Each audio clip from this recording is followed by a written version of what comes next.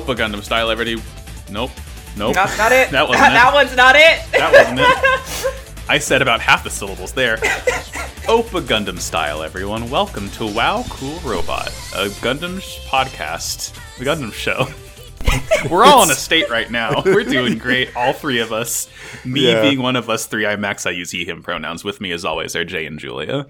I'm Jay, the aforementioned. I also go by Jared, and I use he and them pronouns. I'm Julia. I use she, her pronouns, and I am currently and continuing to be full of curry. Thank you. Yeah, Jules is in Curryland over here. I'm in lemon creme popped tart land over here. And I believe we also have a pizza in the studio with us. Yeah, I'm in the pizza zone for the second episode running. You're in. Would you say that you're in the Pizzone? No, legally, No. I don't believe I can. Well, as we've learned from watching Gundam Wing, I don't think people care about what is legally correct. That's entirely fair. Let me preface this whole episode. I don't know what the fuck noises my mic was making last week. It was like some weird groaning. It was either my pop filter bumping up against the actual like sock on the microphone or my shitty $25 Walmart desk chair creaking around. Oh, geez. So this is true for Pod Agreed as well. But like whenever my microphone makes weird fucking noises, it's not me. It's my surroundings, and I'm. I baby. understand, Max. You're I'm doing baby. your best. I'm doing well. Yeah, I'm sometimes doing it. I did my best yesterday when I won Pokemon League. I'm so proud of you. Let's go, Bugborn. I won with Bug, the worst type in the game. So really, it's the best type in the game when you really think about It's it. better than grass type. You're fine. Grass type is the worst monotype.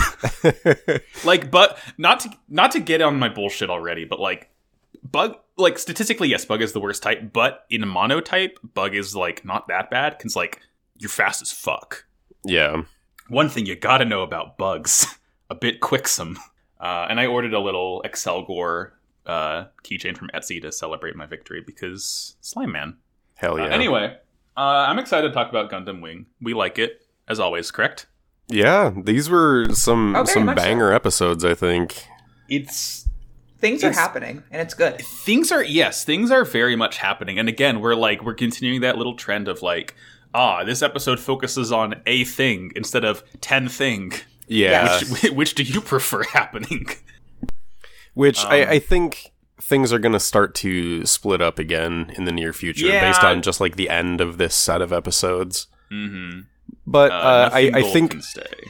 Right. I think at this point they've kind of established what's going on well enough, generally speaking, so that like we can follow it as viewers as it goes on. Right.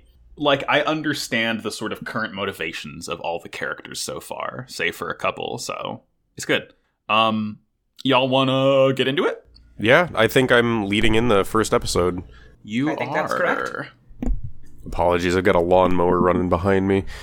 I swear to God, I have not heard a lawnmower today, but, like, I feel like the last 3 times I've heard the maintenance people in this apartment complex mow the lawn, it's been on recording days, and it's just like, why would you pick my window of all things?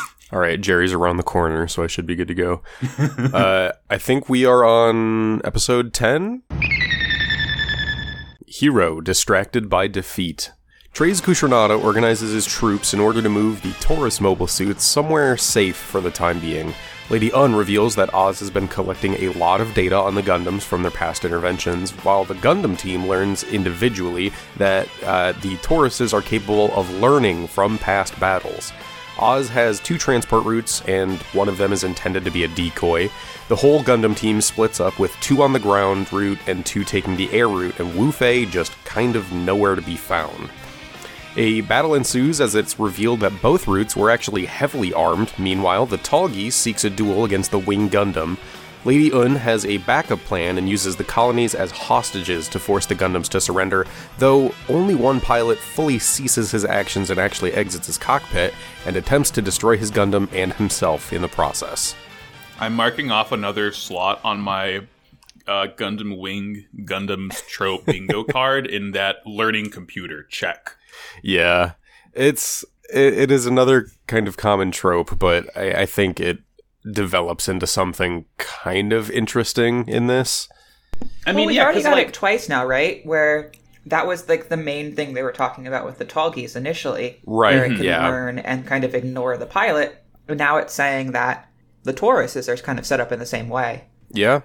And this Do is we also the third time Hiro has tried to just absolutely annihilate himself.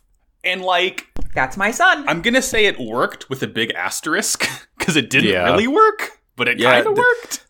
There's... I'll get to it when we get to it. Actually, no, I'm just gonna say it didn't work. Never mind. It didn't work. I think Anyway, it didn't work is the fucking thing. work.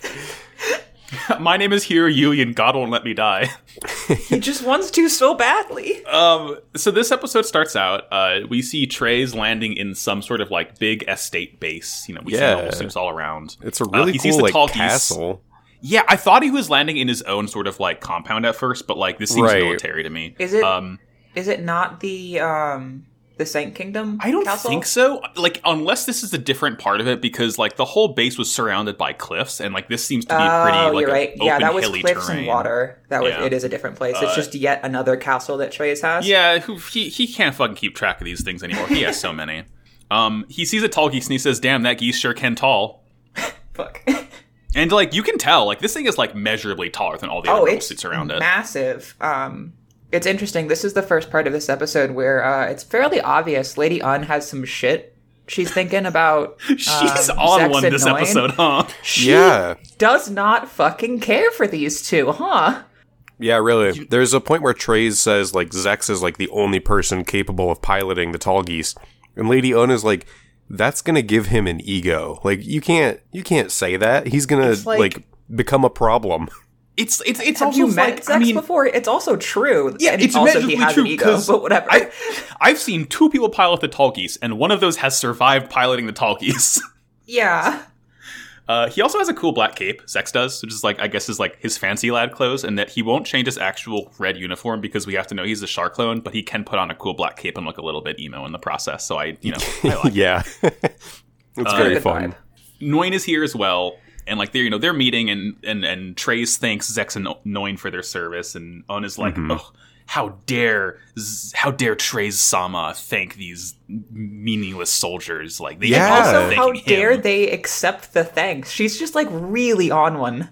Like, Yeah, it's I like her. rough. She's a girl boss, but also she's insane. No, like I said earlier, this is very much girl boss derogatory hours. Right. This is not the girl. This is not the. I mean, she's stannable, but this is like a different variant. This is a different varietal of girl boss than we see in the likes of Haman Karn. Just wait. Just wait. Can't fucking wait. Zex and Treize, I think it's Treize tells Lady Un to like go brief the troops on, you know, whatever their upcoming mission is, and Zex and Noin are about to go with, and Treize actually stops them. He's like, Zex, I want to speak to you privately, and Lady Un is pissed, and she immediately takes that out on Noin, being like, hurry it up, move along, like. Yeah, she like pulls a rank, which I think that is correct that she is higher ranked, but she's a real shit about it. Yeah. Lady Un is a colonel right now, I believe. Gotcha. I couldn't tell you what Noin is, but she's not that high ranked. She's not a I don't think she's a lieutenant because Zex is. Who knows? She's like Not sure. All these terms are made up to me, anyways. Whatever. Yeah. These guys. Military's fake. Their ranks should just be the number that they're named after. You're so right. Name rank 1. Got it in one. So in got that it. conversation, in their private meeting, Treize kind of applauds Zex's like commitment to his role, and Zex specifically says he wants to continue fighting under Treize. And Treize is like kind of understanding of that. He's like, okay, you have some battles to fight. I get that. But then Treize is also like, yeah, I think you specifically should try to go after the Gundams. Like, the Wing Gundam kind of did you dirty, and I think you deserve the chance to prove yourself back, like, into his good graces, I guess. Did any of y'all catch Zex? Like, he's like, oh, Lightning Baron, or should I say Lightning Count? Did any of y'all catch what Zex says his actual title is? I don't think so. the guy that kills gets his men killed or something. Yeah, he says, my real title is Killer of My Own Men. It's like, all right, Oopsie. shit, dude, calm Sorry, down. bud. It's like, Otto did he's that upset. himself. That wasn't on you, man. And then Oh, yeah, that was a choice. Treize also asks Zex if he's ever going to remove his mask. Zex says he wears it as a symbol of his revenge and that he still kind of has a duty to do, so he's going to keep it on for the time being. But Treize does call him Miliardo Peacecraft and says he looks forward to the day he can take off his mask. And I am saying out loud, gay, homosexual, gay. Like, He wants to see his boyfriend's face. Let him Let me see them live. baby blues. yeah, he wants to see them beautiful blue eyes. Also, Zex is super not cool with being called that name. Yeah. No, he don't- hates it. A bit. Look, if someone wants to, if someone And like says Mood, they're if somebody dead names me, I'm not. yeah, thank psyched you, about thank it you, either. thank you, Julia. It's not a fucking cool thing. Strike one against my current favorite character of the show. Fuck. Oopsie. Um, Wait, that's strike one? Oh god. look, Julia, you know my bar is very low. This is true. So we cut to Lady Un giving a presentation on their upcoming military operation. She talks about Taurus suits. They're being fitted with these new mobility systems, and in order to do so, they need to be transferred to Siberia. And she talks about how, you know, these fucking Gundams, we can't get rid of these things. We have weak security. They're gonna attack us. So what we're gonna do is we're gonna have a train going, and we're gonna have a plane going, and hopefully they can split the Gundams up by having two convoys going at once. Zex mentions that, it's good that we're going through Siberia. You know, it's an Oz base. We own this territory. There's going to be more security. And Un says, actually, I think it would be good if the Gundams attacked us. We can get rid of them once and for all. She talks like, well- some mad shit here too. Like, she says the only reason they've lost soldiers is because people are being slow and lazy collecting data. Like, straight up calling out Noin and Zex. Mm-hmm. Rude. But she is very confident that she's going to be the one that destroys them. There is this little moment we get where once Lady Un like launches into her plan and the details of it, where she talks about how they're going to be fitted with these mobility suits, like Max said, and transported. And as she's revealing that plan about the two transports, we cut to Hiro getting a mission report. And it starts out as just text, but it ends up being a video message directly from Dr. J. Dr. J! And it's nice to see him again for a moment here. I miss this freak. He's just clamping on video. It's fun. But it Max turns out Stavro that ass. this is where we get the information specifically that Hiro is being told by Dr. J that the Tauruses have this capability that was kind of baked into the Tallgeese, like this battle data collection sort of thing. And one of the things Dr. J says is, if the Taurus's command to kill overrides the pilot, the consequences could be significant. Really implying kind of something that Zex thought about, where he is like, oh, the Tallgeese could ignore the pilot and like work exceedingly well without that human limitation. And so they realize like how important that threat is of this potentially automated battle system, which is like kind of a big deal. Yeah, I'm real quick. I'm studying up for the upcoming midterm. And I forget this. What is the weak point of the mobile suit again? Oh, it's the pilot. Okay, all right, cool. I'm sure that's not important. It won't be important later on. No, it's fine. So, and like Lady Un is talking to the troops on like what the best way. She's doing the fucking like that one bit from Justice League where Batman has those files on how to kill each Justice League member. Yeah. Yes. And she's like, Unit 01, which is Wing, take its fucking wings out and just like, you know, do attrition on it. 02, she doesn't even say how to destroy 02, which is Death Scythe. She's just like, I don't know, the thing's stealthy in close combat. Anyway, 03, make it use its ammo up, 'cause that's heavy arms.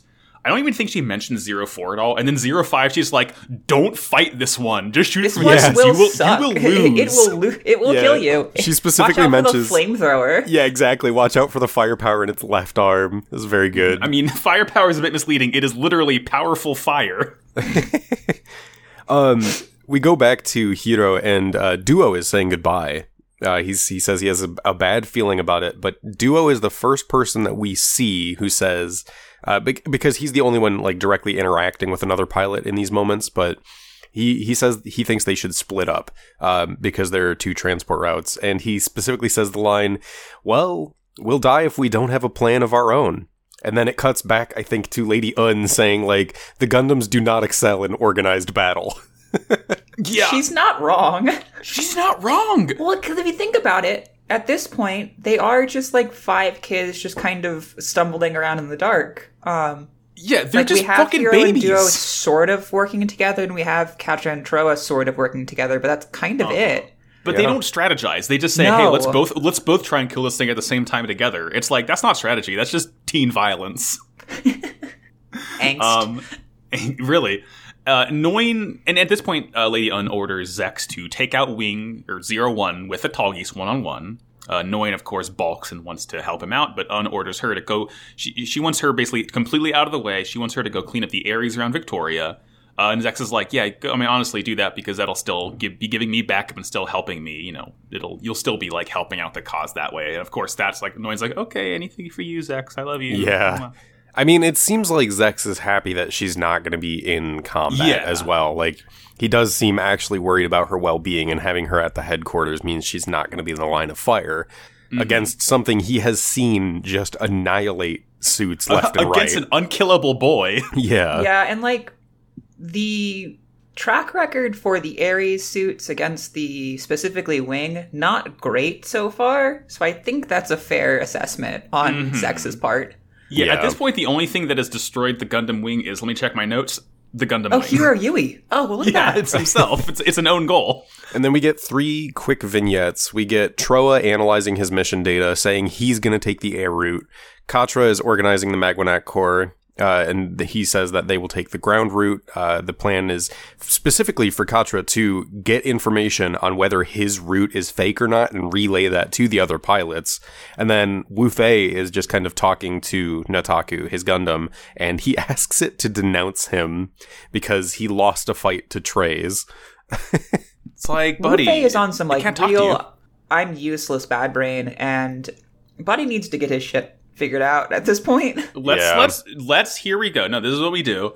Chang Wu Fei is gonna go hang out in Evangelion land. Let's bring Asuka over here. Boom. Problem solved. Oh my god. No, that's a child that would commit so many worse war crimes. Well, we have to take out Asuka one way or another. To be fair, swapping Wu Fei for Asuka is a lose-lose situation because we get rid of the misogyny, but we get teen girl boss murder machine. I mean, I'm down for it. Yeah, no, yeah. What are you trying to dissuade me? That sounds rad as hell. All right, all right, hang on. What were the, let's see. Did you mention that Relina is sad because Hero and Duo have transferred away out of her new school? No, that was the next beat.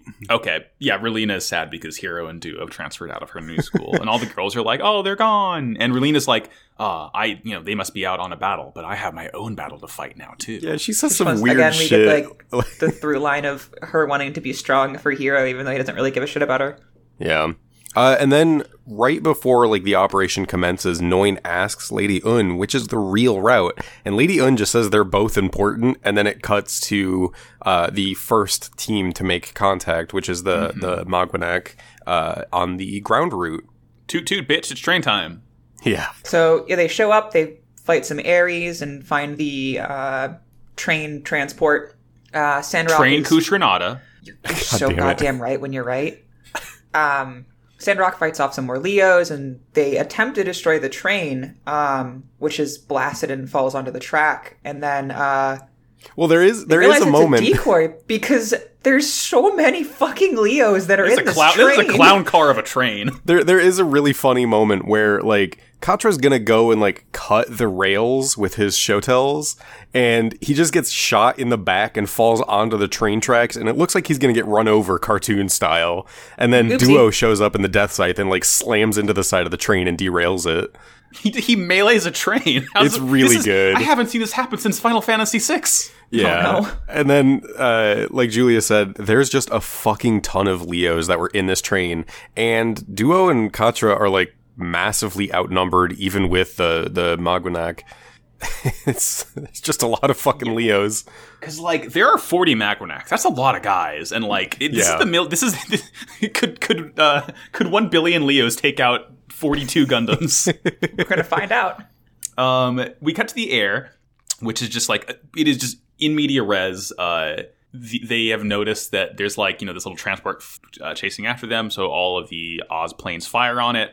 it's Troa in heavy arms inside this thing, and he has this, like, I don't know if this is an actual, like, kit for the heavy arms or if it can just do this, but, like, it just fires a big old thruster and, like, falls gracefully, like, you know, flies after the jets, but it's not really, like, flying. It's just, you know, big thrust, shooting like crazy, firing, taking the planes down. I think it has, like, thrusters on its back, and that's about the extent of it.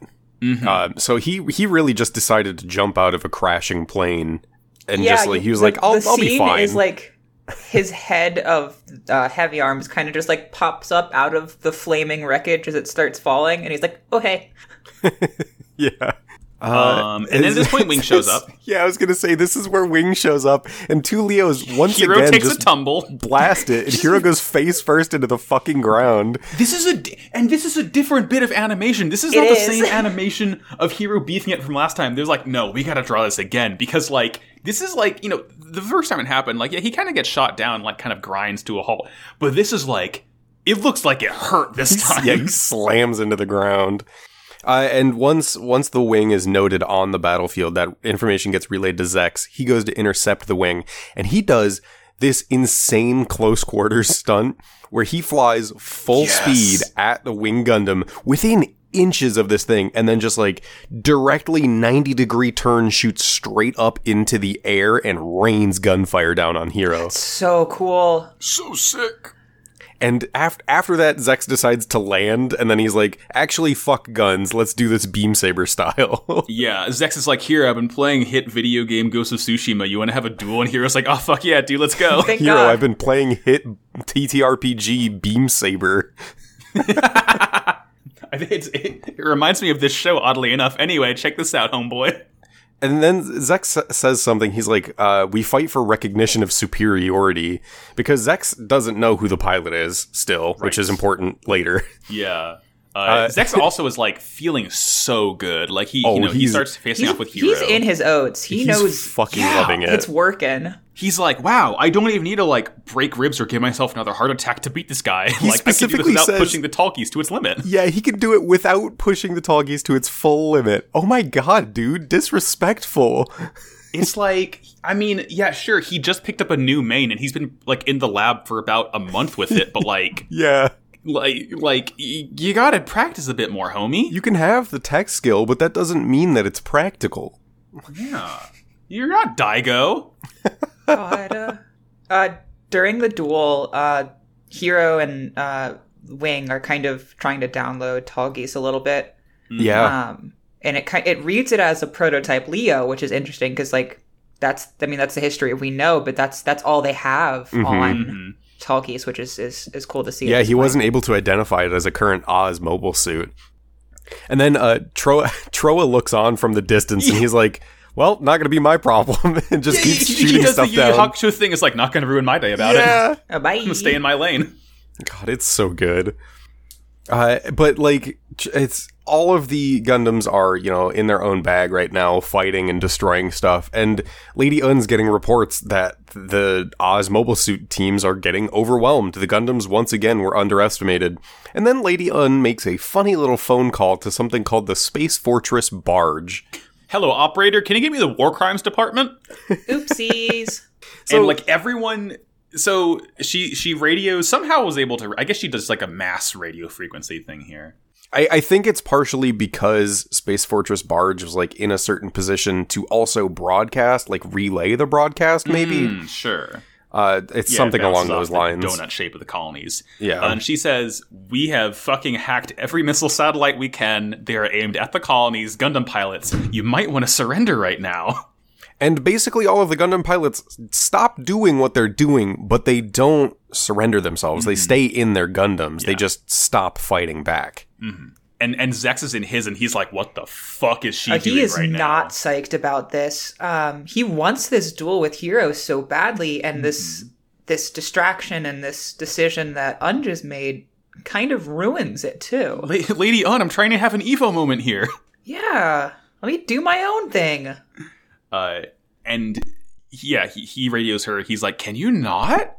And he tells her that she this turns off the radio. Yeah, she turns off the radio, and then Noin is behind her and is like, hey, I don't think Treize would like this. I don't think Treize would want to involve innocent civilians in this. We get a Gundam slap. Oops. Yay. Love Recognizable trope. Marking it off my fucking bingo card. Oh no. Yeah, Thanks, this Gundam. moment kind of sucks. It's Lady Un is just like basically power crazy right now. Yeah, she's like fucking on one. And she's like launch a missile anyway. I don't care. I don't care what you hit. Just launch a missile. See what happens. Lady Un says she says a lot of terrible shit about the colonies too. Like they could be sabotaged so easily, and specifically, the colonies are insignificant worlds for pathetic people. Oh my god, you girl, you good? No, No, she's not. But at this point, Dr. J shows up. Sorry, Dr. J shows up. He hacks the radio, and he's like, "Hey, just want to clear the air here. This isn't all the colonies doing it. It's just me and my buddies. I will surrender. I don't want anyone else to die." As this happens, Hiro steps out of his Gundam, and Zex is like, "He's just a kid." And then Dr. J is like, "I'm surrendering. I'm not going to hand over the Gundam, though." And then Hiro does something very normal. Hiro does, the thing that Hiro does. He says, "I bet," and self-destructs again. He literally says, "Mission accomplished. I can fucking die now. Bye. Peace." Unfortunately, because it is Hiro, boy is not dead. But oh no, we made the indestructible Gundam indestructible. Oh fuck, not again. Shit. So this is the thing that I kind of wanted to talk about. Yeah. It's the animation for this explosion makes it look like it gets absolutely fucking disintegrated. I know. Yeah, so it's interesting. Like Psycho frames it at first because it has the red lines, which are cool as shit. Yeah. It's like this really. I love the effect. Yeah, it's cool. But then, like in that explosion frame, it's gone. Mm-hmm. And then we cut back to it, and it's just like its head popped basically, and it kind of collapses onto itself. Yeah, and Hiro gets like flung away, like. He's like screaming in pain still, like somehow conscious. You see the blood pooling behind his head, it's and he has blank eyes. Like Jesus. Yeah, so it's without a head, a left arm and left leg. I think the Gundam wing hits the ground. Yeah, it kind of teeters and then collapses. It's but a flesh wound, and I don't think it's super significant in the way that like Last Shooting is, but it's definitely trying to like mimic that. But it kind of fails to, like, almost hilariously. It fails to, and also it's only episode 10. Save it for later, maybe. Exactly. And then Hiro's laying on the ground, and his eyes, like, there's, like, no light in this kid's eyes, and there's blood just pooling around his head. Yeah, when the smoke clears here, he's lying dead on the pavement. Literally. And then the next scene, I kind of had to pause and, like, take a couple deep breaths. Is Katra a new type? No. He's struggling a little bit. So what's the deal? He's like the most extreme empath, I would say. Yeah. I think he's in physical pain because of the things that are happening. He clutches his heart as he hears like the thoughts of Zex and Noin and Un's like, oh shit, did the guy kill himself? He's like, oof, ow. He does the stock image of like the dude in the red turtleneck clutching his heart. It really is kind of bizarre, but I think it goes to show just like how strongly characterized Katra is that he saw someone fighting for the same goal he was fighting for, cornered, and they chose to kill themselves, essentially. And it's supposed to be kind of this impactful moment, but it comes across very awkward and weird. Good job, Gundam. Yeah, I mean, look...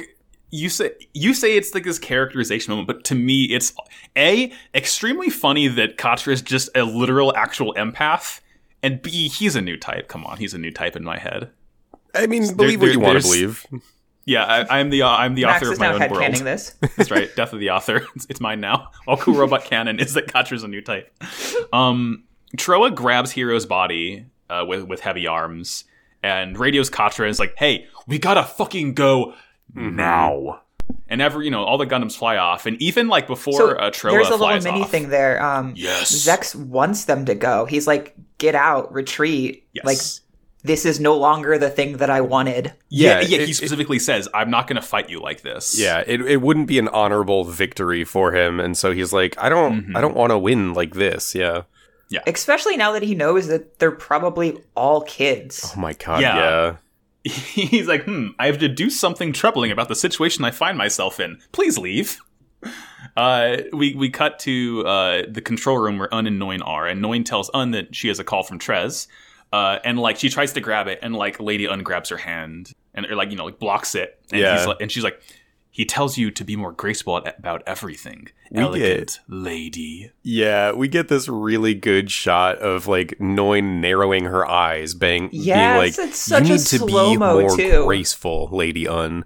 It's a good moment. It's posed as if it's like this really big, like, pivotal mic drop, and I think what it's meant to be, at least for the sub, is that she's basically like emulating Trace's way of speaking towards her, because she just calls her lady, like how Trace does. Okay. So instead of like her rank. Right. So it's like, Noin is being like, I'm Trace, and I'm telling you that you suck shit.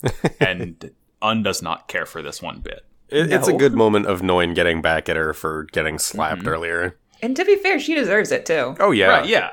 Girl boss derogatory versus girl boss positive. And I believe the episode ends with a to be continued of Troa driving away with heavy arms on the back of his transport truck with Hiro still Troic. in its hand. With Hiro still in its hands.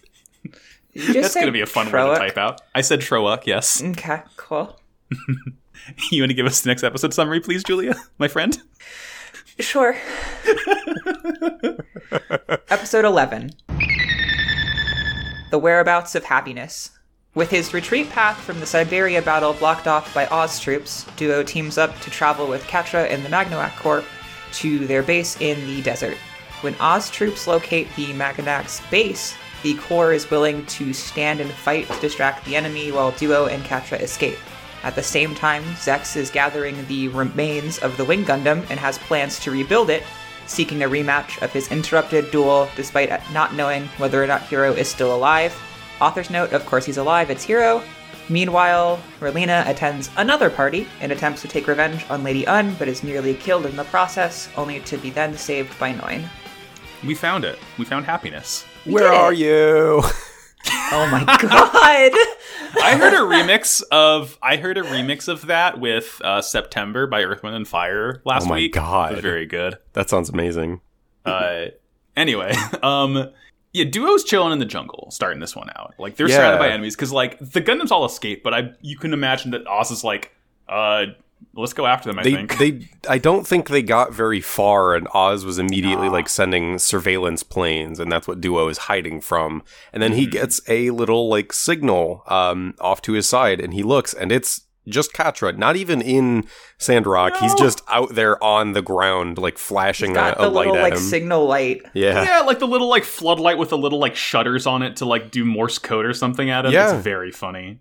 It's really good. And he kind of pulls up in Death Scythe and actually I don't think we see him pick up Catra, but we see him put Catra down when he meets up with the rest of the Magnac Corps, which is very funny because the voice acting in this was actually pretty solid for the dub, because Duo's just talking like he's in his cockpit and it's being broadcast outside of the Gundam, but Catra is like actually yelling like he's outside, and it's really good. It's just a nice little moment of like solid voice acting, where there are some weaker moments in these episodes. Yeah, it's some actual directing that we've been missing in some other parts for sure. Yeah, credit to Brad Swale for empty actually line reading, picking up on the cues that he needed to. And Catra just kind of invites Duo to come with him and the Magnac as they return to some sort of base. And Duo's like, I don't really have much of a choice, but, thank you for the kindness. Yeah, it's nice. Like, Duo specifically notes in the sub, he's like, I need sympathy. And Catra thinks to himself, I just need time to think. Yeah. So, like, they're both on the back foot, but they're kind of, like, leaning on each other, which is really nice to see. We cut back the Corps is, like, deciding specifically before we cut back that they're going to cross the desert during an upcoming sandstorm to kind of ignore and get away from the tracking that Oz is currently doing, looking for them. Checks out. I mean, it's pretty smart. From what I can tell, these are desert mobile suits. Exactly. Yeah. We cut back over to the battlefield from the night before. Noin and Zex and their men are like recovering all the parts of the wing that they can. And again, they're talking like there is absolutely a disparity between the animation and like the result, because they're talking as if there's barely anything left to salvage. Like, but there is it's a kind of whole like fucking Gundam there. Yeah, it's like, is it like, I guess like all of the interior is gone. Like, I think that's what the point they're trying to make at. I think important parts, like the mechanical stuff. There. Exactly. It is just a shell with none of the guts. So, like, all of the technology that went into building it, probably a lot of the cockpit and computer programming that went into actually making it function and capable of, like, the power it had. Like, they show the Buster Rifle and all 3 of the cartridges that fire, like, the giant beams out of the Buster Rifle were destroyed. So, they have bits and pieces in... I mean, it's still huge because it's a fucking Gundam, but, like, they don't have the necessary stuff to, like, straight up copy what the Gundam power had. Yeah, they call it scrap metal, and then they clarify scrap Gundanium, which was cute. Yeah. Interestingly enough, there is a very deliberate shot of Zex picking up the, like, blow-up button that is, like, still completely intact. I thought it was, like, a joystick from the cockpit. I also thought it was a suicide button. I'm pretty sure it's the suicide button, because I feel like, I mean, the fact that, like, it's the only thing you see in the shot of, like, it lies in the sand and Zex picks it up and is, like, looking at it as he's talking about, like, rebuilding the Gundam. So I feel like that's going to be relevant later. It's, it's a Chekhov's fuck a you button. And yeah, he tells Noin that he wants to repair it at Victoria Base. He says that, and he says specifically because it was modeled after the Tall Geese, so they kind of have the capability to, fix it up now. Right. And he does say that he has a feeling the pilot's alive. And he's like, I sure hope he's still alive. Like, we're both mobile suit pilots. We're destined to battle now. Mm-hmm. And then we get Lady Un doing a cry-typed apology to Treize. And Treize... Some people threaten colonies to cope? Once again, Treize is handling this like a fucking champion, too. He is so straight-laced, he is calm, he is laid back, just like the last time that she really fucked up. And he just handles it so well and tells her basically, like, he gets really close to her and, like, just kind of confides in her that she has a mission coming up and he needs her to be at her best for that. And it's just like, how is this dude so calm at all times when she could have just, like, entirely fucked up their whole plan again? He literally says, it's water under the bridge now. Yeah. Which it super isn't. Like, it's not, dude! Treize? Would you perhaps say it's a bridge over troubled water? I wouldn't. Okay. I wouldn't. All right. He announces that he is going to send her into space. Mm-hmm. Well, okay, reword that. Well, she's gonna go to space, and he is telling her to do that. He is not launching her into space, I guess. He's getting her up and throwing her. Bye! Like, she's about to salute him, or she, like, salutes him, and then he walks up and grabs her hand, and she's like, Treize-sama. And he tells her, you gotta go to space. The colonies won't stand any militarism, so you have to do away with all of these formalities.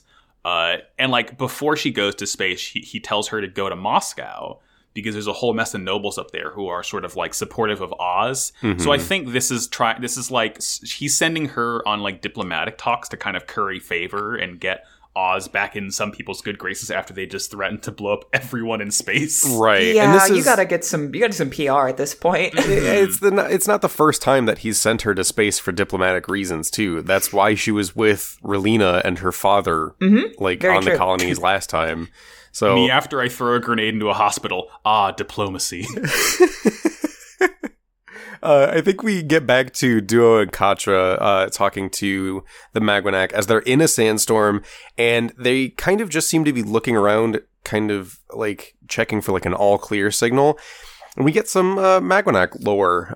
We get the information of like what the Magwanac Corps is and like what they're about. They're part of this like small cluster of Middle Eastern nations that have basically been fighting for their independence against the Alliance and actually been fending it off since the Alliance kind of started taking over.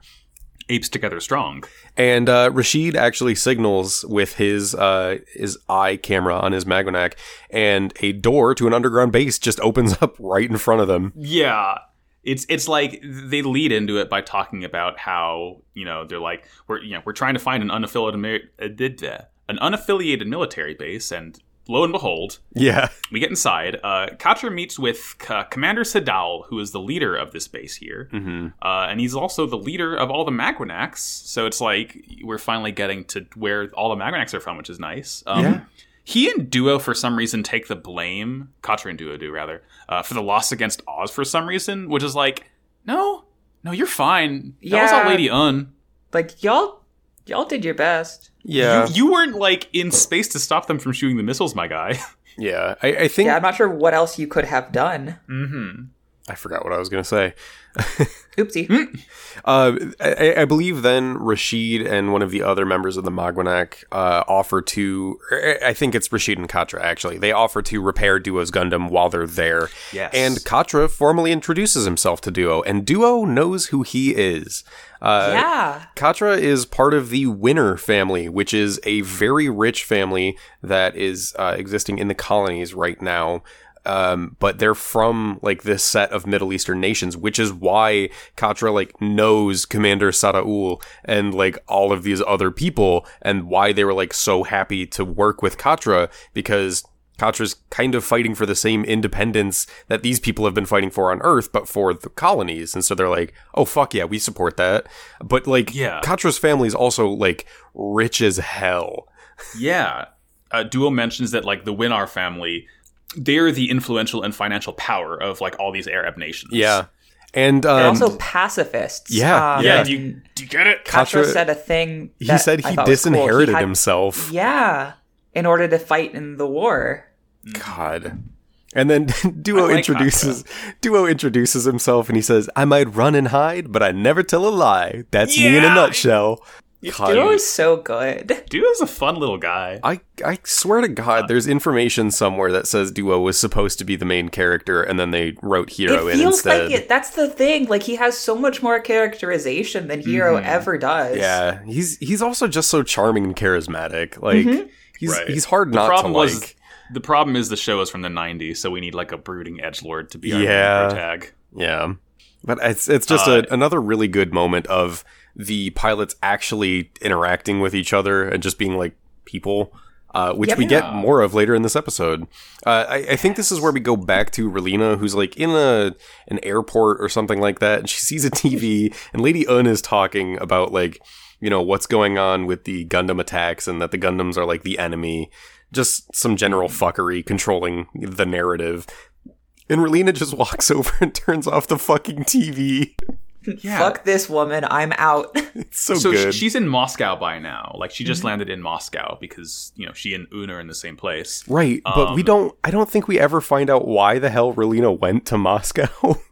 I think it's for the same... It is explained. It's for the same party because it's being thrown by her grandfather. Okay. So, like, the royals that Trey's mentioned earlier that he was sending to Moscow to meet up with were those same people. Oh, right. Oh my God. And presumably she's going there, like, not just for the party, but also to, like, do the same thing Un is doing to kind of curry favor and basically help people be like, hey, the colonies aren't bad. It's the Oz and the Alliance who are the fuckers here. That makes so much more sense. I thought it got glossed entirely over. Holy fuck. Mm-hmm. And like, before she turns off the TV, she does note, like, the rose doesn't look good on Lady Un. Yeah. It's like, she's so right. And then, a sign of peace, I guess. Yeah. Relina pulls up to this formal event, and she's got a new dress. It's this really nice white gown with this, like, really baby blue bow on the back of it. It's really cute. It also is just, like, another moment where it is very reminiscent of her design, which is based on Audrey Hepburn. Yep. It's just a good moment of, like, her looking like the character that inspired her, the person that inspired her. But she walks up to the door, and the doorman's like, do you have an invitation? And she just says no, and tries to walk in anyways. I love it. She stopped again, then her grandpa shows up and is like, oh. Though yeah, so this did he call her by her mother's name at first? That's what I was wondering, because he calls her Katrina first. Yep. And then recognizes her as Relina and invites her to come in with him. And the doorman's like, oh, sorry, Marquis Wayridge, I didn't realize she was with you. Yeah. I looked it up. Katrina Peacecraft is her grandmother. Okay, that makes sense. So it's a frozen teardrop thing, so we're not going to really cover that. Yeah, that does, in fact, not surprise me. Yeah. But yeah, I guess that makes sense then, because she's, the spitting image of her grandmother. And so God, this show does so much that it just doesn't fucking explain, huh? No. We gotta have more time for war crimes. More time for war crimes and recycled footage. Yeah, right.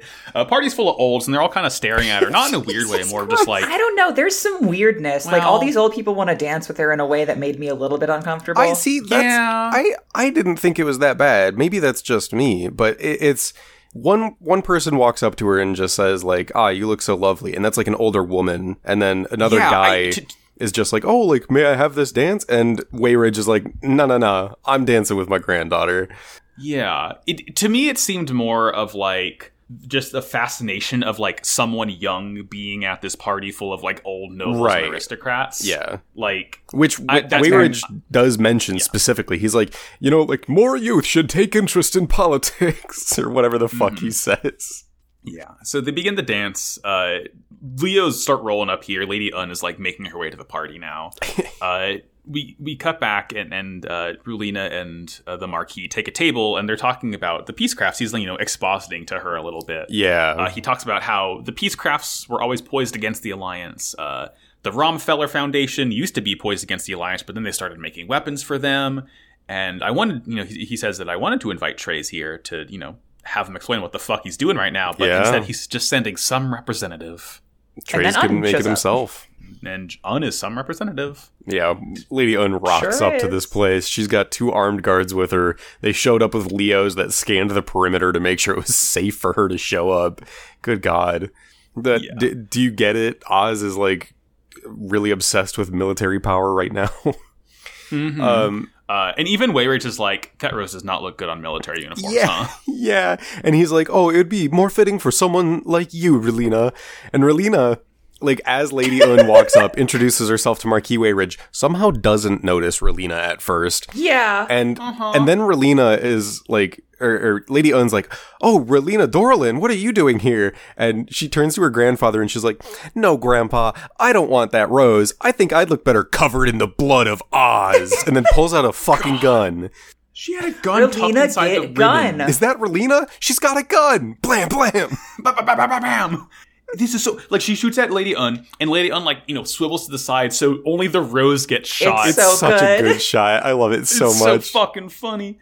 And, she runs off with everyone chasing after her. But before they can chase her, Wayridge and, like, all the other nobles, like, stand between them. And Wayridge's like, this is the only thing I can do is, like, block your way to her. Because, like, they're not going to shoot some guy that can, like, presumably, give them funding and support. Like, yeah, and he even says that he admires the courage that she has shown. And he's like, maybe I still have something to learn from, like, the youth and how to kind of combat this situation that we're in, which is pretty cool.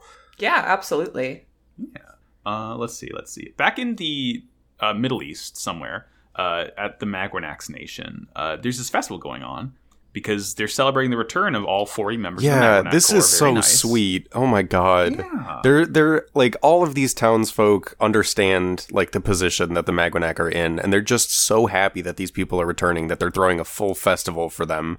Hell yeah. Rashid gets handed some flowers, and some other troops, like, get swept away by dancers. This is a really cute moment. It's just, it's a really calm, piece in the middle of all of the action that's happening, too. Yes. And I want to point out the animation, like, it's from, like, an above camera angle where these 2 dancers walk up. That animation gets reused later, and it's very funny when it happens. Duo kind of notes that, like, all these nations have, joined together and are going to stick it out till the end. And this is when he's like, wants to talk to Katra about the other pilots. And he's like, maybe we can stick it out, join up too and all that. Yeah, and Katra asked to talk to him privately. And they kind of go up into a small building. Katra props open a window just to get some airflow, which is just a cute little touch. And they start breaking it down, sharing, like, exactly how their mission is the same, even down to, like, the, like, mantra they were taught, where it was like, basically nothing else matters, we need to destroy Oz. It's destroy them first, that's your responsibility. Yeah, basically saying don't worry about the colonies when you're here, kill. And yeah, they're kind of realizing like, oh, we're all basically the exact same situation. And then Oz shows up here. Yeah. They're kind of talking to Said Owl, saying like, oh, we're traveling through. Can we stock up here? Asking but not really asking because like they're all over the rooftop with guns. Yeah. We see them planting all of these crates, which are bombs in disguise, and they're like, all right, bye. Yeah, and so the Magonak kind of come out of hiding because they went and hid when Oz showed up just to not incriminate the town. And after Oz leaves, they go inspect those bombs because someone saw them, like one of the Magonak soldiers saw them planting these things. They find out they're bombs that can't even be moved or they'll detonate. Mm-hmm. And probably fine. Duo is like, well, if they're on a timer, maybe we can just chuck them and get rid of them. They're like, no, we can't move them. And so the Magonaks kind of resolve that they need to flee the place. And they're like, Oz was playing dumb, just asking for supplies. And they're planning to flush out the Magonak and the Gundams. Like somehow they managed to track them down. We get they this. Kind of realize that the bombs are going to go off at midnight. Yeah, so, that's like their time limit here. Yeah, and then we go underground, and Rashid is kind of addressing like everyone in the town. Yeah, the Corps like decides that they're willing to fight while the civilians escape and the Gundams are kind of squirreled out of town. Because the whole deal is like the Gundams can't fight. They can't fight right now. They're busted to hell. Yeah. They're heroes. We're going to do everything we can to help them. Yeah, Rashid says the Gundams are heroes that will one day save the planet. It's so cool. It's nice. It's good. And then the thing is, it's just nice. We get a shot of this town. It's nighttime now. We see this town off in the distance, and bombs just start going off.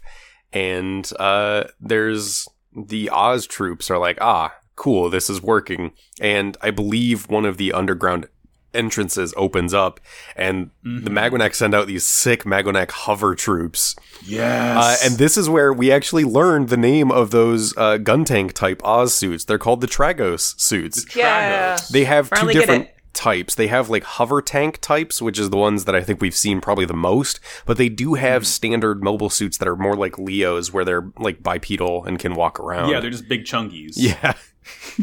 But I like these things. These things are really sick looking. They're really sick, and they have like this really like unique like pinkish purplish color to them. But they start fighting back as the Magonak enter the fray from this one like point. But there are multiple exits, and the Magonak use it to position themselves strategically, and one of the openings also locates the Oz mobile suit carriers. Yeah. It's like the Magonaks are just completely kicking ass right now. They're beating ass. It's really cool. Yeah.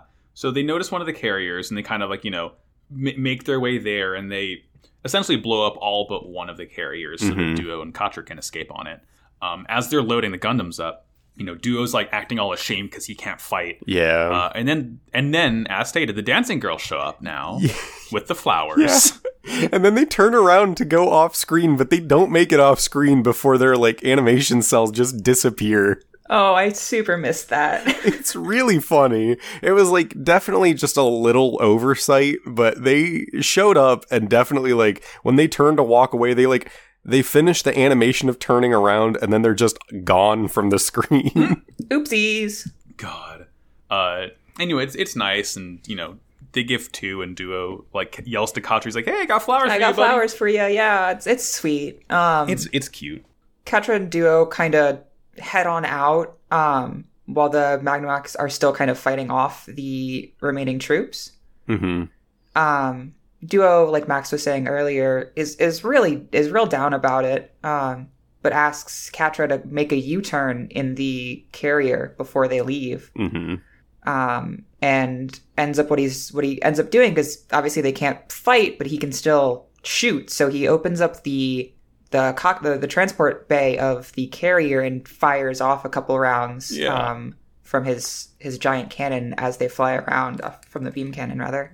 He's like, wait a minute, I can fight. I can help. Like, I think there must have just been, like, a bazooka or something that Oz left on that transport. Yeah, because, like, he doesn't have that normally. Yeah. So Duo's like, this is mine now. And he just fucking, like, no-scope one-shots, like, 4 Tragos units. And I think it's Rashid in the cockpit of his Magwanac unit. He's like, all right, let's pack it up. Let's go home. Yeah, they, like, fire a bunch of really cool flares, and they're escaping. And, like, Katra kind of vows to, he's like, sayonara, Magwanac. It's like, it's nice. We cut back to Moscow. Oh my god. Relina gets captured. This is insane. She gets captured in, like, a back street. There's, like, these 2 Leos standing above her with, like, the searchlights on her. And some soldiers show up, and they're like, all right, we're taking you in, girl. Noin shows up here. On a motorcycle. Dirt bike Noin. And she's like, all right, I'm going to take Relina into my own hands on Trace's orders, and, like, shoots the cap off one of the soldiers there. Like, basically completely, it seems like she's completely bluffing right now. Yeah, she shows up and she's like, actually, I'm taking her with me. And they're like, no, Trey's like, actually, we need her to get, like, to bring her to Lady Un. And Noin shoots this dude's hat off, and she's like, Trey's himself sent me to get this girl and bring her into my custody. And these dudes are like, oh fuck, Trey's said so, okay, and then they fuck off. And then they're like, sorry, we fucked up so bad. Relina is alone with Noin at this point. They're still on the streets of Moscow. Relina levels a gun at Noin, accusing her of being a part of Oz, and Noin just casually aims at the ground at the hat she shot off and just shoots off the little metal Oz emblem from the hat. It's just so says, good. I'm here to help. Yeah, it's really, she's like, she knows that she's really in a Peacecraft. It's like, this is very much a Zex thing, for sure. Oh yeah, Noin is definitely doing something on her own accord here. She is fully bluffing. Girl boss. It's a good moment. It's sick as fuck. It's a good way to end the episode too. Yeah, and that's episode, as stated. Now for the third one. This is episode 12. Bewildered Warriors. Hiro wakes up 1 month after detonation. He has been taken care of by Troa, who expresses his confusion at what to do next since he hasn't heard from the colony since the battle last month. At the same time, in China, Sally Po has joined the guerrilla resistance against the Alliance, who has assassinated the, you guessed it, pacifist leader of this country and taken it over as its own. Wu Fei meets up with her, saving her from a mobile suit attack despite refusing to actually use Shenlong to battle, since he's still angry with himself for losing his duel with Treize, believing he's too weak to be able to fight. As the Alliance and then Oz itself attack Sally's resistance, Wu Fei steals himself and uses Shenlong to drive them both out of the country. After the battle, Sally tells Wu Fei that his heart is his strength, and he goes on his way. Finally, back at the circus, Troa leaves and takes his Gundam to plan one final showstopper for the circus's next performance at an Oz base. I know we're talking another Wu Fei episode. I know we're talking about episode 12 right now, but I'm so excited for episode 13. Oh, you only got to wait a week. I know. I believe in us. We can do it. Anyways, we do get a Wu Fei episode. It's interesting, it's like genuinely, nice. Yeah. He needs it. He really, really needed some help. It's not bad. Like, Wu Fei seems to be getting a little bit better. Right. He is. I think this was super necessary. Yes. Even before his "I'm so weak I can't fight" current situation, the dude was kind of a dick.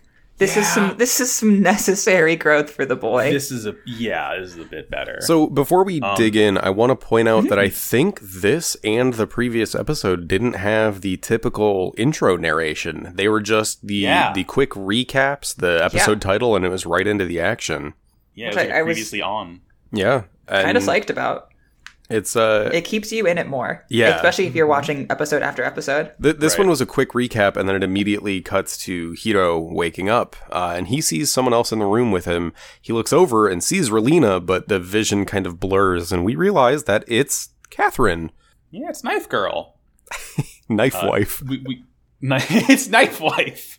We learn that obviously, Troa saved him. She goes to make her famous soup. It's another Gundam reference. It's soup more time of the podcast itself. And Troa kind of explains to Hiro, it's been a month since you did your little stunt. And it kind of worked because Oz is only attacking Earth nations. Colonies are not being attacked right now. But Troa just kind of expresses, like, confusion, and he feels a little lost because like he hasn't gotten a mission since then. He like can't really do anything against Oz in this state because like no one's ordering him what to do. Quick shouts out to Catherine though, because Troa seems to just bring stray dudes who are deeply, deeply injured or depressed, and Catherine's just like, soup time. Like, here you go. This is normal. This is my dog. This is my dog Troa. He's bringing strays back. Yeah. Troa is just like conflicted about what to do next, and he kind of is venting to Hiro a little bit, and Hiro's like, well, like, you should follow your emotions. And Troa's like, I'm not like you because like my colony didn't entirely decide to send the Gundam here. You know, it was a small portion of people. I was one of them who was like, we need to be fighting back against Oz. And Troa's like, should I like do what you did and just like end it all and get out there and like be done with it? And Hiro's like, let me offer you some advice. I've got one warning. It hurts like hell. And he's just being edgy as shit, and Troa starts laughing. Troa just like laughs at him. It's so funny. And it's the first time we've ever heard Troa laugh. Even Catherine says so. Yep. Yeah, he barks on it. It's really nice, and like they kind of need a bit of a break. Obviously, it's been a month, but like a humorous thing. They like need to be able to just breathe for a second and relax finally.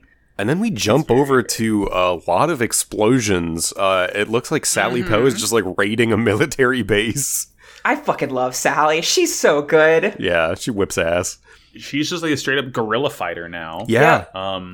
This is she's like attacking an Oz base or an Alliance base. Not even. It's like around China. Not even. Yeah, it is. It is explained by the narrator in just a moment. So we see Sally raiding the base, and then we meet Colonel Bunt.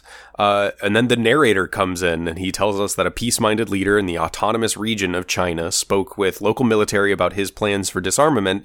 They killed him. Colonel Bunt was the one who led the military's plan to assassinate this guy and took over. But they're not part of the Alliance. Kind of like the Magwanac, they're their own like sovereign they're still state autonomous right now. And so that comes into play later with what happens. But yeah, it is like there's a brief moment where Sally is like driving away from the base and everything, and there's this guy with like a bandage around his head who I'm pretty sure is voiced by Scott McNeil, the voice actor for Duo in the dub. Oh, good. But he's like, you know, it's nice to have you home, Sally, but I'm sorry it has to be like this. And then we get all this like lore dump from the narrator. Yeah, where it's, you know, it just explains like all the stuff that's going on. It's like the Alliance is being assholes, but it's interesting to me. Oh God, my phone just fucking fell. It's interesting to me how this is like you said, like this is sort of autonomous faction of the Alliance almost. Like the Alliance hasn't fully been wiped out by Oz, obviously. To the point where, like... I don't know that this is... It kind of has it at this point. This is not even an autonomous part of Alliance. This is just an autonomous military organization. Yeah, I think like, it's its own, running like, this country. Chinese military organization. I think it's not actually even a part of the Alliance, right? That's what I'm getting for sure. Okay, that makes a lot more sense then. Yeah, that's why she's fighting, because she's... Okay. Okay, no, I'm... All right. I get it now. Cool. We're good. Okay, all right. And then we get that's Sally talking in the back of the truck, and they kind of pull off to like a small area side of the road, and all of the guerrilla warriors are recouping, and some Leos show up. One of them is basically like telling them like, you've got nowhere to go, you've got nowhere to hide. Fun fact, the one that's talking is Brad Swale, also known as Amuro and Katra. These two, him and Scott McNeil do a lot of side character voices in this episode. I mean, if they're in the studio, might as well. It's just very funny because I don't think we see Duo or Katra this episode at all, and so it's just like they got the paycheck still. Like, good for them. Yeah. A Leo is basically like taking aim. It is blown up like one or two of the trucks that they were riding on, and Sally picks up a rocket launcher and just aims it at the Leo, and someone's like, oh, you're not going to be able to do anything with that. And she's like, oh, I'm just planning to take out its main camera. And before she fires, a bunch of gunfire bursts out through the trees behind the guerrilla warfare folks, and it turns out it was Shenlong Gundam. Yeah. And funny enough, that also takes out the main camera of this Leo because the shutter pulls down in front of the eye for it. It's not really doing anything though. Like Shenlong's just kind of standing there, and Wu Fei is saying he doesn't intend to fight. You got to retreat. They don't, obviously. So we just cuts him down. Mm-hmm. Yeah. Yeah, it's funny because Wu Fei's like, I don't plan on attacking you. And then they shoot him some more, and he's like, actually, I'm going to attack you. I'm going to destroy all of you. And it's like one single swipe, he knocks out like the 3 Leos except for one. It like lost a leg, but it manages to fly away. He does a lot of fighting for someone who says he doesn't fight. It's complicated. Don't worry about it. It's complicated. So Sally goes to investigate the Gundam after the Leos have exploded and the one has flown away, and that's when she meets Wu Fei. He's actually like stepping out of his Gundam and kind of like riding this little extending ladder down to the ground. Mm-hmm. He kind of tells her that you shouldn't be fighting. You're the resistance. You're weak. Blah blah blah blah blah. She mentioned something about she's not being ordered by anyone to fight, like she's doing this of her own accord, and Wu Fei can't comprehend this. Yeah, he does not fucking understand. It seems like that actually affects him a little bit, because that's it's kind of the first time in this show that people are doing things because they feel like it's right, not that they're being told to do things. Right, yeah. So she essentially gives him a place to stay for the night. And as payment, in the morning, he goes with her to help gather food for her and her soldiers. Yeah, and she's like, you didn't need to help us. Like, really, you're the one we owe you because you saved us from those Leos. He wants to help regardless. And they're getting food, and they look over in this village, and they see someone's restaurant is being completely trashed by 3 of these military members who basically are like, next time don't ask for us to pay for our meals. Like, you don't need to take payment for us. Like, we're helping protect the country. Yeah, we're the only reason you have this restaurant is that we're protecting it. How dare you trashing the ask place, us to pay for breaking it? The windows. Yeah, very rude. Sally doesn't like this, of course. She starts attacking them, and she kind of gets a good hit on all of them. But then, of course, the tides turn and they knock her down. They're about to basically kill her. They all off their guns out. Yeah, one of them has a gun trained on her back. Mm. And this is when Wu Fei jumps in, does martial arts at all of them, takes Fei, one of the guns. Who put on the top part of his he did an outfit kung fu change. uniform. He did. Yeah. He just shows up, he beats everyone's ass. Or I think he just beats one guy's ass, but he steals their gun and points it at the other 2, and he's like, you need to back off right now. And after he says this, the soldiers realize that the townsfolk are kind of out in spades. Some of them are holding rakes and pitchforks and stuff, and they're like, what the hell has gotten into these people? We are the reason that they're safe in the first place. And the townsfolk are like, get the fuck out of here. We're done with this. We don't want to deal with your nonsense anymore. The vibes I'm getting here is that the guerrilla attacks and that resistance is kind of building up the citizens' and the people are response for it against them. Yeah, absolutely.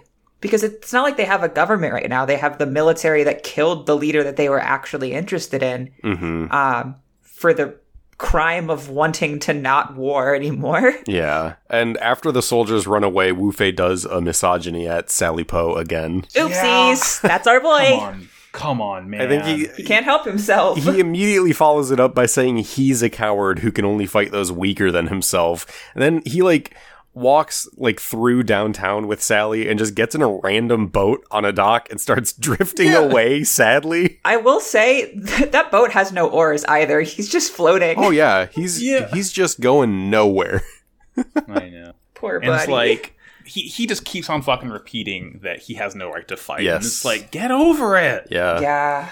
That it really drives home the fact that he's so focused on how much he fucked up with his fight against Dreis and how much it has affected him.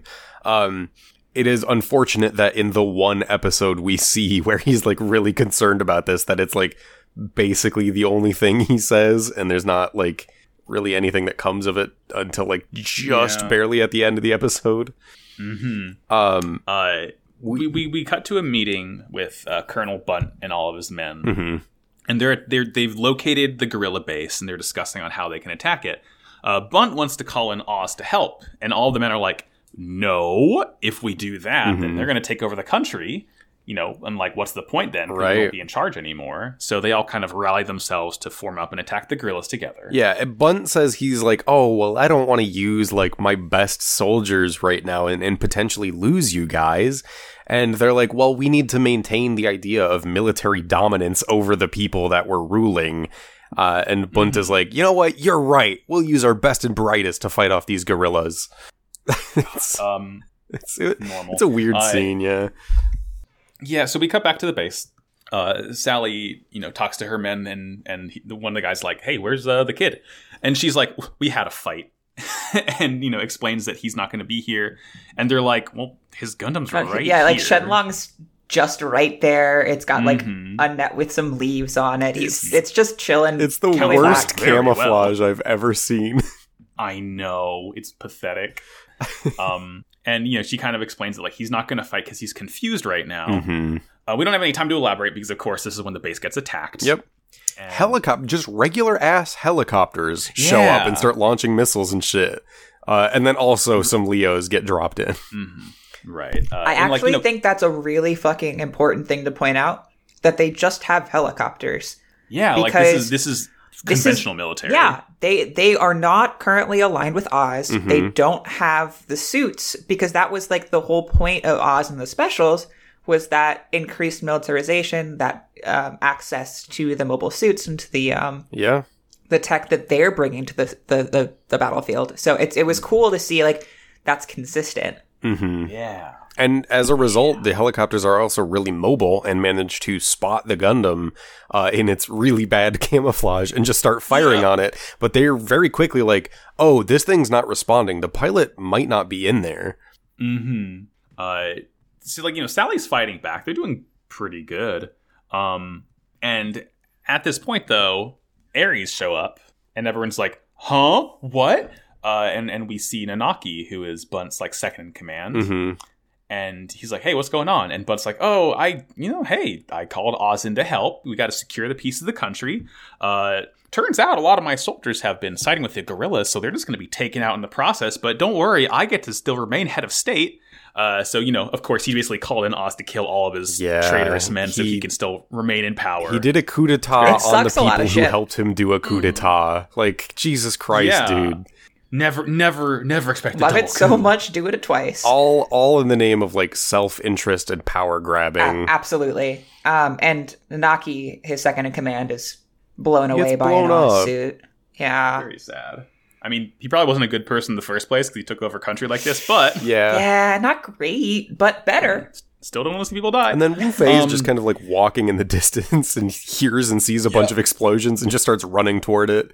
Yeah, and he's one of Sally's men gets like something gets blown up and like his entire back is covered in glass shards. And he's bloody. It's that same guy who like welcomed her back home, the guy with the head bandages. And like he is currently covered in tomato soup. Yeah, I don't think he's gonna make it. Wu Fei runs into this guy, and the guy is basically like pleading with him to like basically continue fighting. Like they need someone with his strength on their side. Like if they had the Gundam, if they had the access to the power that he has, they'd be using it to fight for the cause that they believe in. Yeah, absolutely. He dies in Wu Fei's arms. Sally and like another one of the guerrillas show up. They're upset that he's not helping. It's this guy in like a blue knit wool cap who is also voiced by Brad Swale. God. So it's just these two guys back to back voiced by like main character actors in the series that got. You sound familiar. Gotta go. Yeah, and so it's like an Ares like flies by really low and really fast, and this guy like stands in between that and Wu Fei and protects him, and he also gets tomato soup all over his back. And then Sally is there, and like there's I think an Ares that shows up that's like pointing a gun directly at them. Sally puts Yes. herself between the Ares and Wu Between Fei. them, yeah. The And Ares fucking fires on her, and she just walks at it menacingly. She should be dead. She should be dead. There is no fucking way that she could have survived She's this. plot armor fine. is great. You love to see it. She gets jostled like a strong breeze blew her left and then very, right. very silly, yeah. But then she keeps walking at it, and Wu Fei's like, "What the fuck do I do? What the fuck do I do?" This whole scene is raising so many. Like, I was like, oh, Sally's gonna die here. But no, because Wu Fei just like picks up one of them like quad barrel rocket launchers and fires at it. And then we immediately cut to Shenlong powering back up and Wu Fei running towards it. And he's like, I have no right to pilot you, Nataku, but please lend me some of your power just for now. He's like finally realized that yes, he does need to fight. Yes, he wants to help protect these people from the things that are currently happening to them. And oh, does he fight? We get, Oh, I yes. think, a pretty solid amount of like new animation of just Shenlong going to town on some Ares and Leos. It's I love very like, satisfying. polearm weapons. Yeah. So seeing Shenlong jam its like staff into the head of a Leo and then Yeah. like chucking it through a helicopter is so rad. It's sick as fuck. There's this little moment of animation where Shenlong like launches forward and like its thrusters are lighting everything behind it. I really like the animation on that. The colors of Shenlong and it getting like darkened with the bright light behind it as it like flies toward the camera is very cool. It's really good. Yeah, and Bunt fucking dies. Bunt gets good. fucking annihilated. He does like the Dragon Ball thing where like it's all white except for like the hatch mark lines of his face as he like burns up. Like he got hit with a fucking spirit bomb or something. And it's the next morning now. Sally's still alive, obviously. And she basically tells him like, yeah, Bunt and Oz are gone, but like the nation still isn't really secure or safe. We still got to keep on fighting. Yeah, she says a lot of stuff about like justice has been a term that's been thrown around by like Oz and the Alliance, and there is a meaning to that word, and it means something significant, like to the people who are fighting for what they believe in, and that Wu Fei basically needs to find something to believe in again. Yeah. And We Wu cut Fei back says some to- misogynist shit Oh, sorry. to her really He does. quickly. He keeps doing that. He's like, "Sorry, you're a woman," or whatever the fuck he says. My guy, you can't. It's yeah, but like this is kind of what sticks with him, Right. Because you know he's weak, and Sally's like, your heart is your strength, and then he's like, yo, is that why you fight even though you're weak? It's like fucking Yeah. Shut up. Come on, man. And then I think Julio was saying we head over to the circus again. Yep. The traveling circus. The ringleader is holding kind of like an impromptu meeting, it looks like. He's informing everyone that they have got a new client, and it is a Oz military leader, and they are going to be performing at an Oz base. And he wants to put on a big new spectacle. He wants to do something new that they've never done before. Troa kind of speaks up, which is weird enough that Catherine says, "You never talk. What are you doing?" He offers to be the one that like figures out what that new thing is, and do it for the circus. Yeah, and because Catherine's like, yeah, Troa never speaks up. Maybe he's actually got something. Like, let him handle this. And the ringleader's like, sure, fucking whatever. What could possibly go like, wrong? Whatever. It's so funny the way he's talking about it too, because he's like. He's like, oh, I have something that'll blow their mind. Yeah, It'll be a real blast. It's so fucking cheesy. I love it to death. We see Hiro, Troa's basically like, you can stay here and rest and recover. And then Troa's driving away. He pulls up and the ringleader is like looking at the truck and he's like, oh, is that the contraption you've got for the big show? And Troa's like, yes, it is. It'll be my last grandstand show. And like, as he's talking, it cuts from the angle outside of the truck to like a close up on his face. And then we get like a little bit of motivation about Troa's like why he became a Gundam pilot. And then it's just this close up on his face. And then we get a little to be continued in the corner. Yes. Basically the little like, he has a conversation with Hiro beforehand where he basically is like, explaining how, you know, in his colony, most people didn't want to fight, so he had to kind of like follow his emotions. Yeah. And like that's like him basically spurring himself on to do this mission because he's just going off of pure emotion. Yeah, you know? it's him. Like they haven't had anything. Like he mentioned early on, he hasn't had a mission in forever. He doesn't know what to do, and this is him. Like, oh, I know what I have to do. Mm-hmm. It's good. I have to do some clownery. Literally. God. It's good. It's so good. And I'm so excited for episode 13. Can't wait. In the meantime, though, I have a Beyond Toon World for us. Let's get it. Oh, hell yeah. You're going to love this. Trust me. Beyond Toon World! This is actually, appropriately enough, I'm talking about Troa Barton's voice actor. Fuck yeah. I didn't want to, I'm saving Zex's because, we can spend literally an entire podcast episode talking about Dio's voice. Yeah, absolutely. So in the meantime, this week we have Shigeru Nakahara, obviously voice actor for Troa Barton, born January 22nd, 1961 in Kamakura, Kanagawa, Japan. He's been active since 1982, hasn't done a ton of stuff that's very recognizable. He's been in Case Closed. He's been in a lot of the same sorts of anime, early 80s mech anime, that kind of stuff. So his more sort of headlining roles, and I'll save the best one for last because it's going to be exciting. Mm-hmm. He started out in 1982. One of his very first roles was in Macross as Kenichi Machizaki.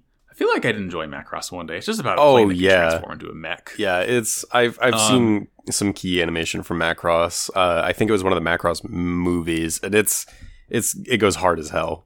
Anyway, that's where the Otani circus came from, right? That insane missile volleys. Yeah, I think so. Yeah. 1985. I love whenever I get to do a Beyond Toon World to mention this show. In Dan Kuga, Super Beast Machine God. Hell yeah. It was Masada Shikibu. In 1986's Arion, he was Arion.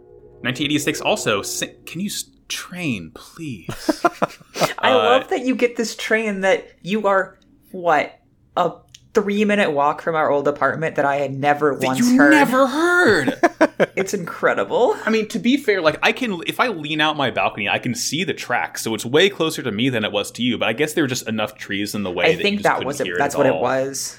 But God, it's a lot. 1986 in Saint Seiya, he was Peacock Silva, another very weird 80s anime. Hey, Sarah McCostumes, 1988, Legend of the Galactic Heroes. He was Franz Valimut. You know that guy? Probably do. In 1991, hey, Captain Planet. He was Wheeler. He was the redhead kid. Oh my god. Which is really funny. This one's for you, Jay. 1992, a little show called Yu Yu Hakusho. He was Yoko Kurama. He was Yoko Kurama? Uh-huh. Oh my fucking god. That rules. I love to hear it. In 1995, obviously, Gundam Wing, Troa Barton. One of his biggest, most recurring roles, I don't know if y'all are familiar with Sengoku Basara. From what I can tell, it's one of those series that is I don't know if it's an anime or a game. I think it's both, but it's hey, all the mythological, historical Japanese Sengoku figures are characters now. So he was Mori Motonari, which is, one of the more important ones. He looks like a cactur, and he has a funny green hat that, he looks a lot like the guy who was dressed up as a cactur in the Pokemon anime. Interesting. And his biggest role, starting all the way back in, I guess, the late 80s, early 90s, in Dragon Ball, and in Dragon Ball GT, and in Dragon Ball Super, and every piece of Dragon Ball media since his character debuted, Android 17. There you my go. Fucking god. Uh-huh. That whips ass. It's so good. Oh, that makes so much sense. The winner of the Tournament of Power, Android 17, the most powerful being in the universe. I mean, you're technically not wrong. God. I'm last one standing. Oh my god. Dragon Ball Super is a good show. I don't care what anyone says. I like it. I like to see it. If Dragon Ball Super is a good show, then Gundam Wing is a good show. Well, I'm enjoying Wing so far too. I know my audience. I know who I'm talking to. Yeah, no, Android 17, I love the guy. And obviously he was Super 17 and every iteration from the origin of the character. So it's cool. We love to see it. That's awesome. That's so cool. I love that. Yeah. And that's our Beyond Toon World. I don't believe we got a single mention of Operation M. I was just about to mention we got a 0 Operation Meteor count. Probably the first of many that's going to happen. But with the intro narration for episode 10,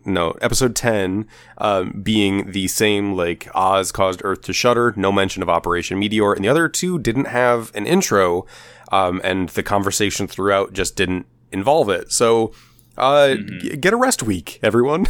Yeah, take a chill. Take a bit of a chill. And yeah, that'll bring us to plugs and the close. Julia, you go first. Sure. I've been Julia. You can find me on really only Twitter at The Crown Jewels with 2 underscores at the end. That's JULES. And I'm Jared, or Jay. You can find me on Twitter at Pagliacci Proto J. It's my funny, evil prototype clown robot joke. I just thought it up one day and it sounded really good, and I'm going to stick with it. Hire me if you need a voice actor on anything. You can follow request me on Twitter and DM me, and we'll talk it over. I figured I might as well use this to promote myself for that. And that's about it. Find me in the Gundam Discord. Hell yeah. I'm on Twitter at MaxiBajillion. In addition to this show, I have Pod of Greed, the world's #1 and only Yu-Gi-Oh! Podcast sponsored by Kaiba Corp, at Pod of Greed Cast on Twitter. We're near the end of GX. Getting there. It's insane. And I also have a show called Slappers Only, a video game music showdown podcast. We already have released our episode on Ghost of Tsushima, and that's all we talked about in that episode, and we didn't talk about anything else. It is maybe my favorite episode we've recorded so far. Give it a listen. That's at slappersonlypod.com or slappersonlypod on Twitter. This show is at Wow Cool Podcast on Twitter. Discord links in every episode description, as well as the Twitter header. Thank you to Matt GameCube, who runs Noisepace.xyz, a podcast network that all of our shows are on. There's many, many more, including Twink's Awakening, show about Zelda. Can't wait for part 2 on Skyward Sword, because it's a very good game. And I think it's me this week. I think it's you, Jared, my friend. Go ahead and ask. What's that robot of the week? I am torn between 2 things, but I'm going to go with my heart. And I'm going to say XJ9 or Jenny from My Life as a Teenage Robot. Jenny Wakeman! Yep. That's very good. I don't think I know a single person who didn't have a crush on Jenny as a kid. They were all right, too. You're right, and you said it. She's a cute robot. Oh, man. What if there was like I would love My Life as a Teenage Robot video game. It's like half Persona high school sim and half like, fly around, shoot 'em up combat. Yeah, that'd be pretty sick. I'd be all over it. Pretty cool. With that same kind of like weird, like almost Art Deco art style. Yeah. Mm-hmm.